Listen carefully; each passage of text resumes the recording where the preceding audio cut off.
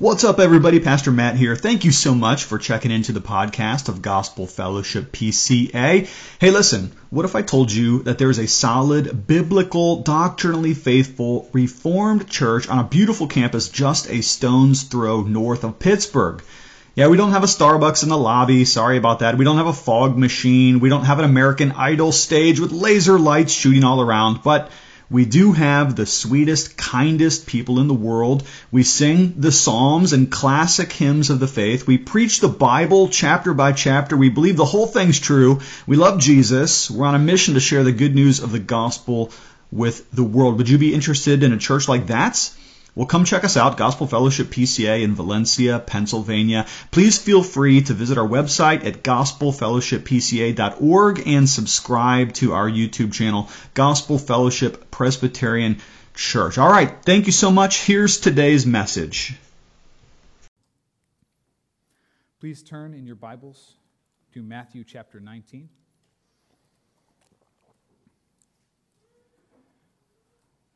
We'll be reading Matthew chapter 19, verses 13 through 15 for the sermon this morning, and please stand when you've found that.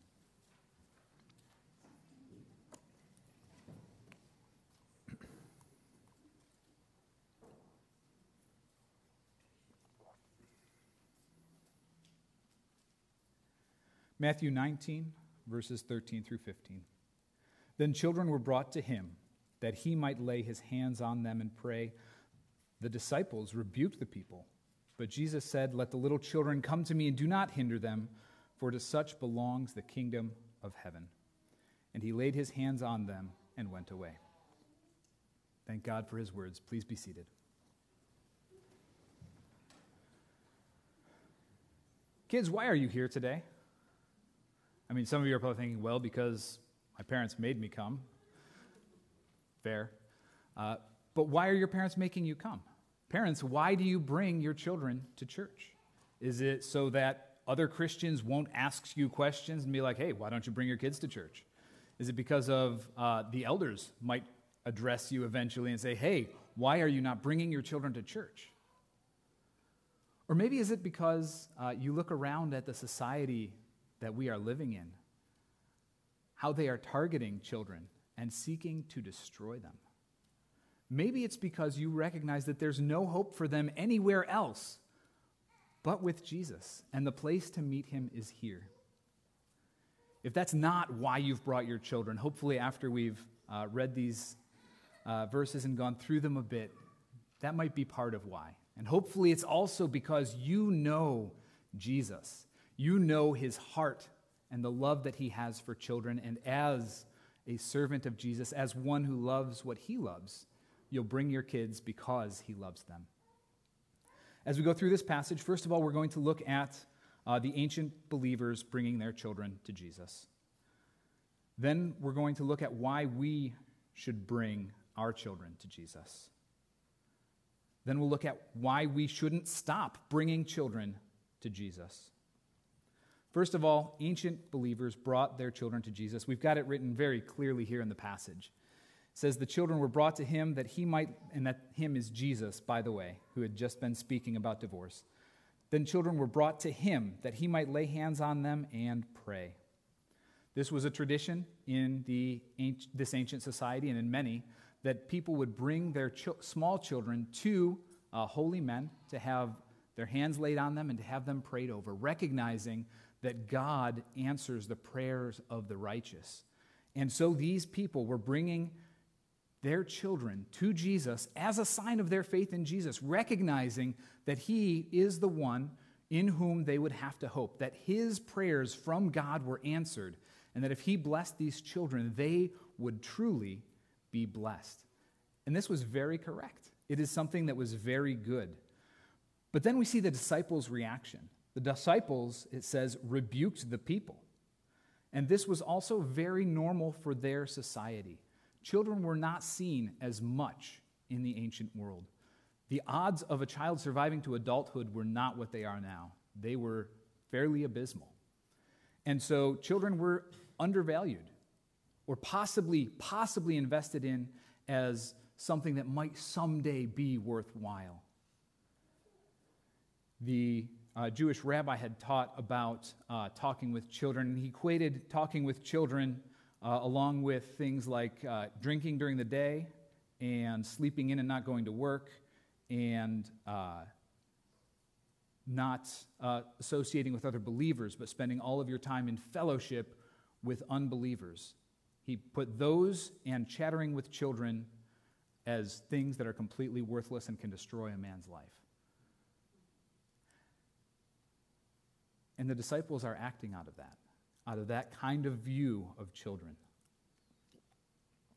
And frankly, a lot of people in our society are taking a similar view of children, that children aren't worth investing in. They're not worth pouring our lives into. They're not even worth having. A short 4 years ago, about 33%, about a third of people between the ages of 18 to 40 didn't plan to have kids. That number is almost up to 50% now, only 4 years later. They have no intention to ruin their own fun by having children and bringing that responsibility on themselves. Children are just not worth it. And we can kind of understand why the world might think that way. But we as believers can't think that way. That has never been God's way of operating. When you look at the covenants, all the way back to Adam, God worked through children. The promise wasn't that Adam would eventually save his kids and his family and that there would be life through Adam, but through their children. Then Noah, explicitly, the covenant wasn't with him, wasn't just for him, but was for him and his children. And the same for Abraham and David. The covenant was always for believers and their children. Children were esteemed by God. And the disciples should have understood this. But we all forget things, right? We are told things and we don't fully think about the implications of them. But if we turn back just one short chapter, the disciples really should have remembered this.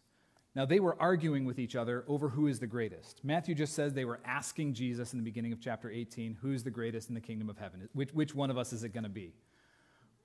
But the parallel passages tell us they were actually arguing. This wasn't just like an academic question. Hey, we're curious. But we all think it's going to be us. Tell us which one it is so we can say that we're right. And Jesus didn't say which one of them it was. His answer was actually no. And he pulled up a child and said, you must become like one of these children to enter the kingdom of God. There's not even a question of who's the greatest. There are no tiers of believers. It is, are you a believer? If so, it's not because you have argued yourself up and made yourself great and big and strong. It's because you've become like a small child and have trusted, put your faith in Christ as a child, just in him. And so Jesus responds to the disciples. He is going to break society's tradition here with his love.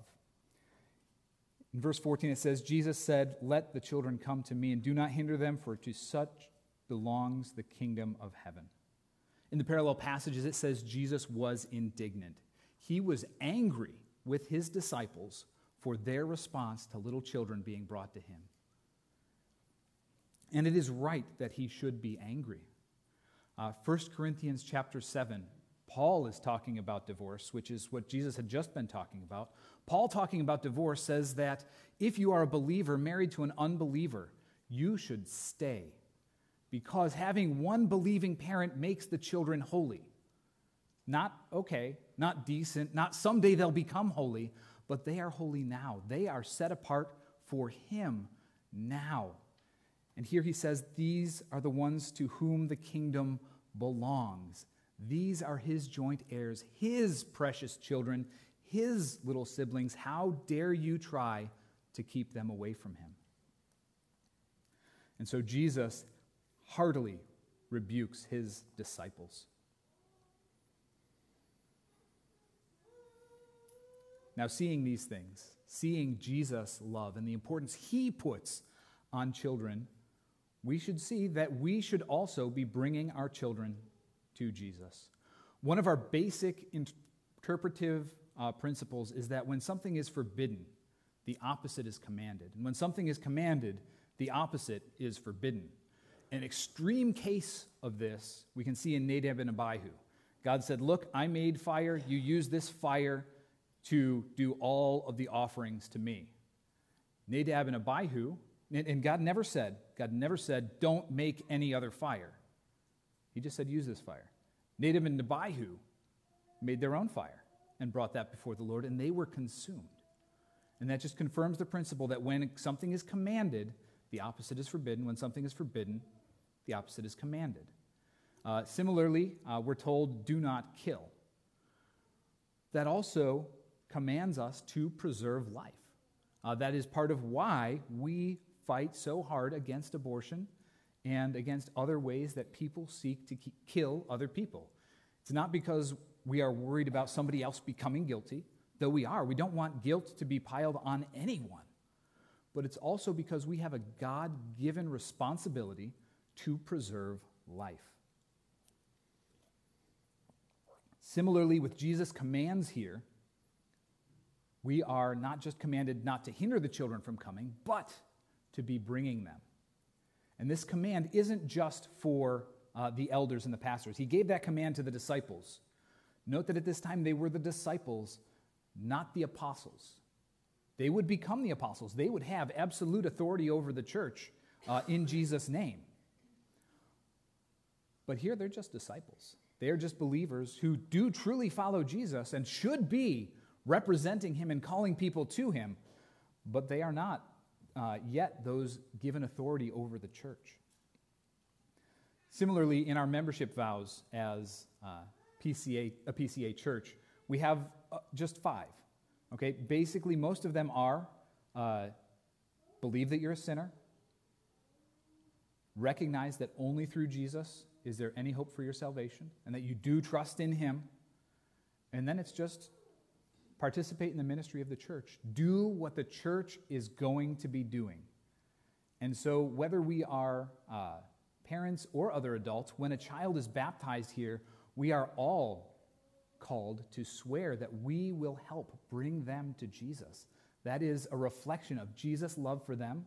And even apart from that oath, if we love Jesus, we should be seeking to help parents bring their children to Jesus.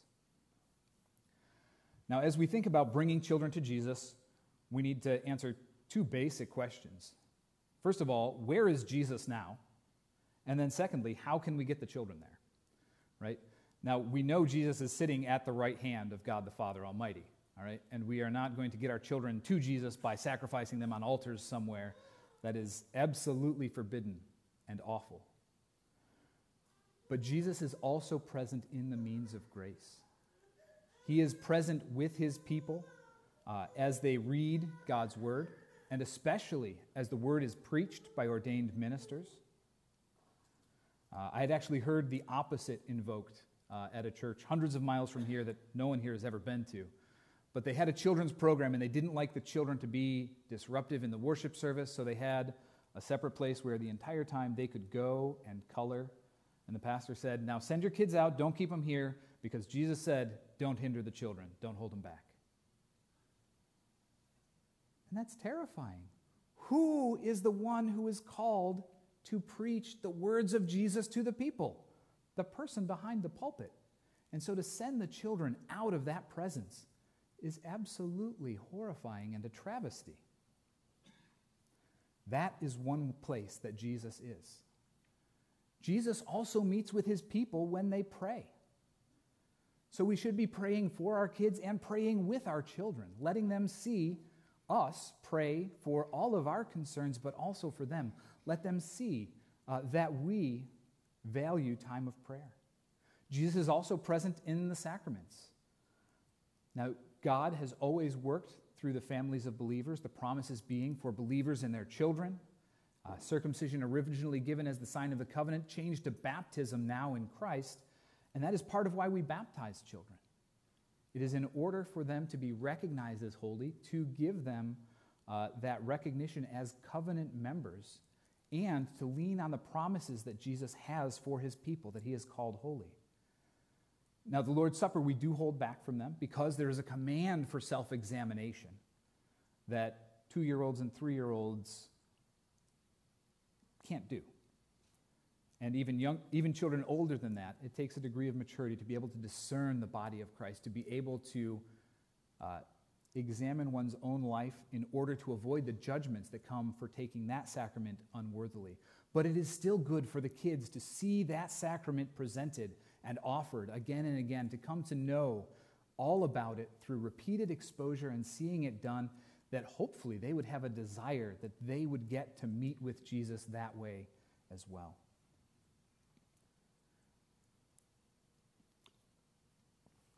Jesus is also present in fellowship with other believers. Many of us can say that God has provided for us, that Jesus has done good for us, but not one of us can say, Jesus showed up at my house yesterday personally, bodily. It was him and did something for me. He acts through other believers. They are his body doing his works for him. And so being in fellowship with other believers is a way that we can also come into the presence of Jesus. Now, how can we where do we find these things? First of all, corporate worship. We pray, we read the word, we hear the word preached, and if we don't bolt out the back door at the end, we get some time to talk to other believers, to encourage them, to grow into their lives, to find out where they are needing help and find opportunities to be encouraged ourselves.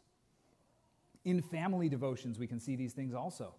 No sacraments there because we don't have ordained ministers or a congregation in our family worship, but we have prayer, we have the reading of the word, and hopefully a little bit of explanation, and fellowship with the most basic body of believers, which is our own family. Also, personal devotions are to be encouraged, and other church gatherings where the members come together even just to have fun, because Christianity isn't just a hidebound set of rules. We do this because we have to do this, otherwise we don't get to heaven. It is a joyful opportunity to be with God and to be with his people, to have fellowship that people in the world can't imagine because of God's love for us. But how do we get the children to these things?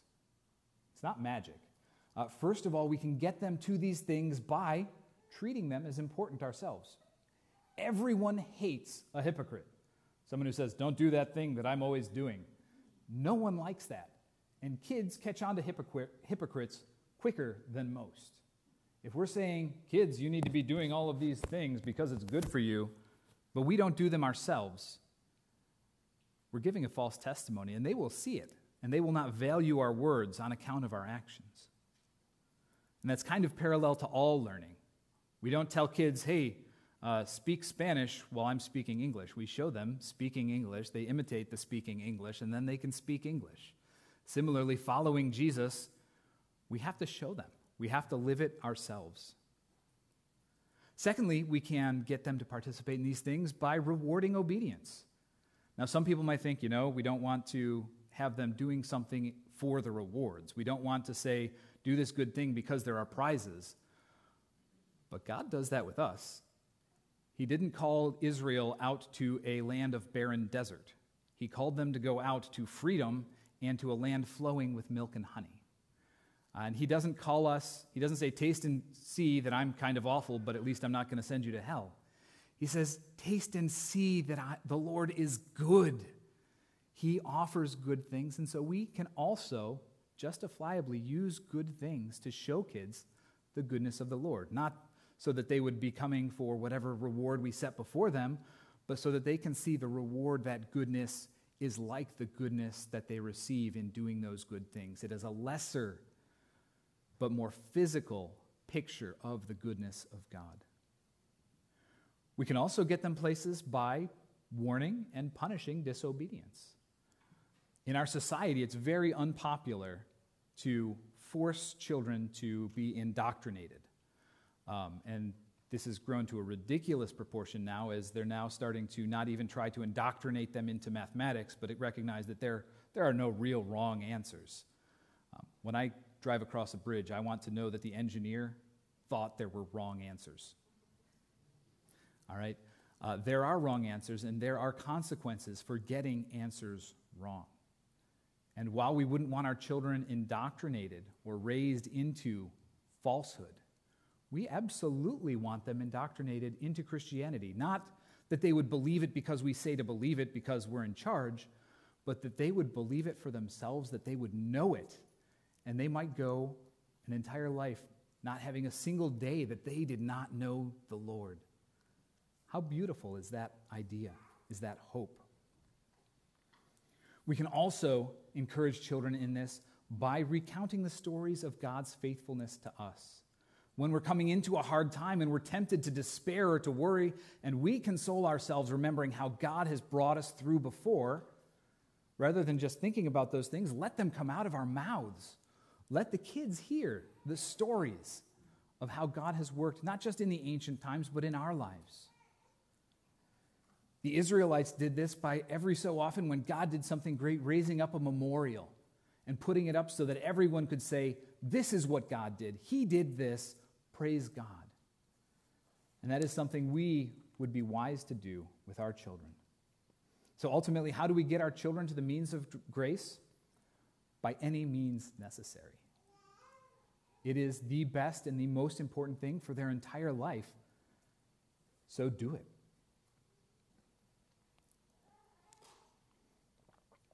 Now, lastly, we shouldn't stop bringing the children to Jesus. Verse 7 of Matthew chapter 18 says that temptation is coming, but woe to the person who brings the temptation. And our world is filled with plenty of temptations for children. There are plenty of people who have their eyes set on destroying children, from destroying rational thought in education to indoctrinating them into falsehood. There are even now government websites promoting things to get children into sexual deviancy with ease of hiding it on their phones. It's built to hide from their parents. The temptation is already there. There is already plenty of force arrayed against us. We cannot stop in pushing our children toward Jesus instead of toward all of the secular ruin that awaits them. So these joint heirs with us, joint heirs with Christ, are to be preserved and to be protected. And Jesus, it says in verse 15, he laid his hands on them and he went away. Jesus didn't abandon the parents, but he also wasn't taking away the job from the parents. He left the children with the parents to be continued in that faith that they have in Jesus. And that is our hope as we seek to do these things. I don't bring these ideas as someone who has attained and managed to do all of these things with children. I bring them as someone who has seen some of the damage that is done to our children, and as someone who has seen the goodness of Jesus and his words for his people. And we all need to be casting ourselves on his mercy and grace. And as we think about these condemnations for the people who tempt their children, don't just think this is a reason for us to take this seriously. This is a reason for us to have hope as we seek to bring children to Jesus. Jesus has set himself in absolute opposition to those who would destroy our children. So as we pray to him and beg him to work in the lives of our children and to raise them up strong, and as we seek to be obedient to his calls to do so, be hopeful, because he is absolutely on our side. He rules over all things for his church, and especially for his little ones. Hi everybody, my name is Rob, and I am a deacon at Gospel Fellowship PCA. I'm also the sound engineer, the camera guy, and the podcast manager. Thank you so much for listening to today's message. Please come visit us in person. Gospel Fellowship is a Bible-believing church just north of Pittsburgh, and you can find us at gospelfellowshippca.org.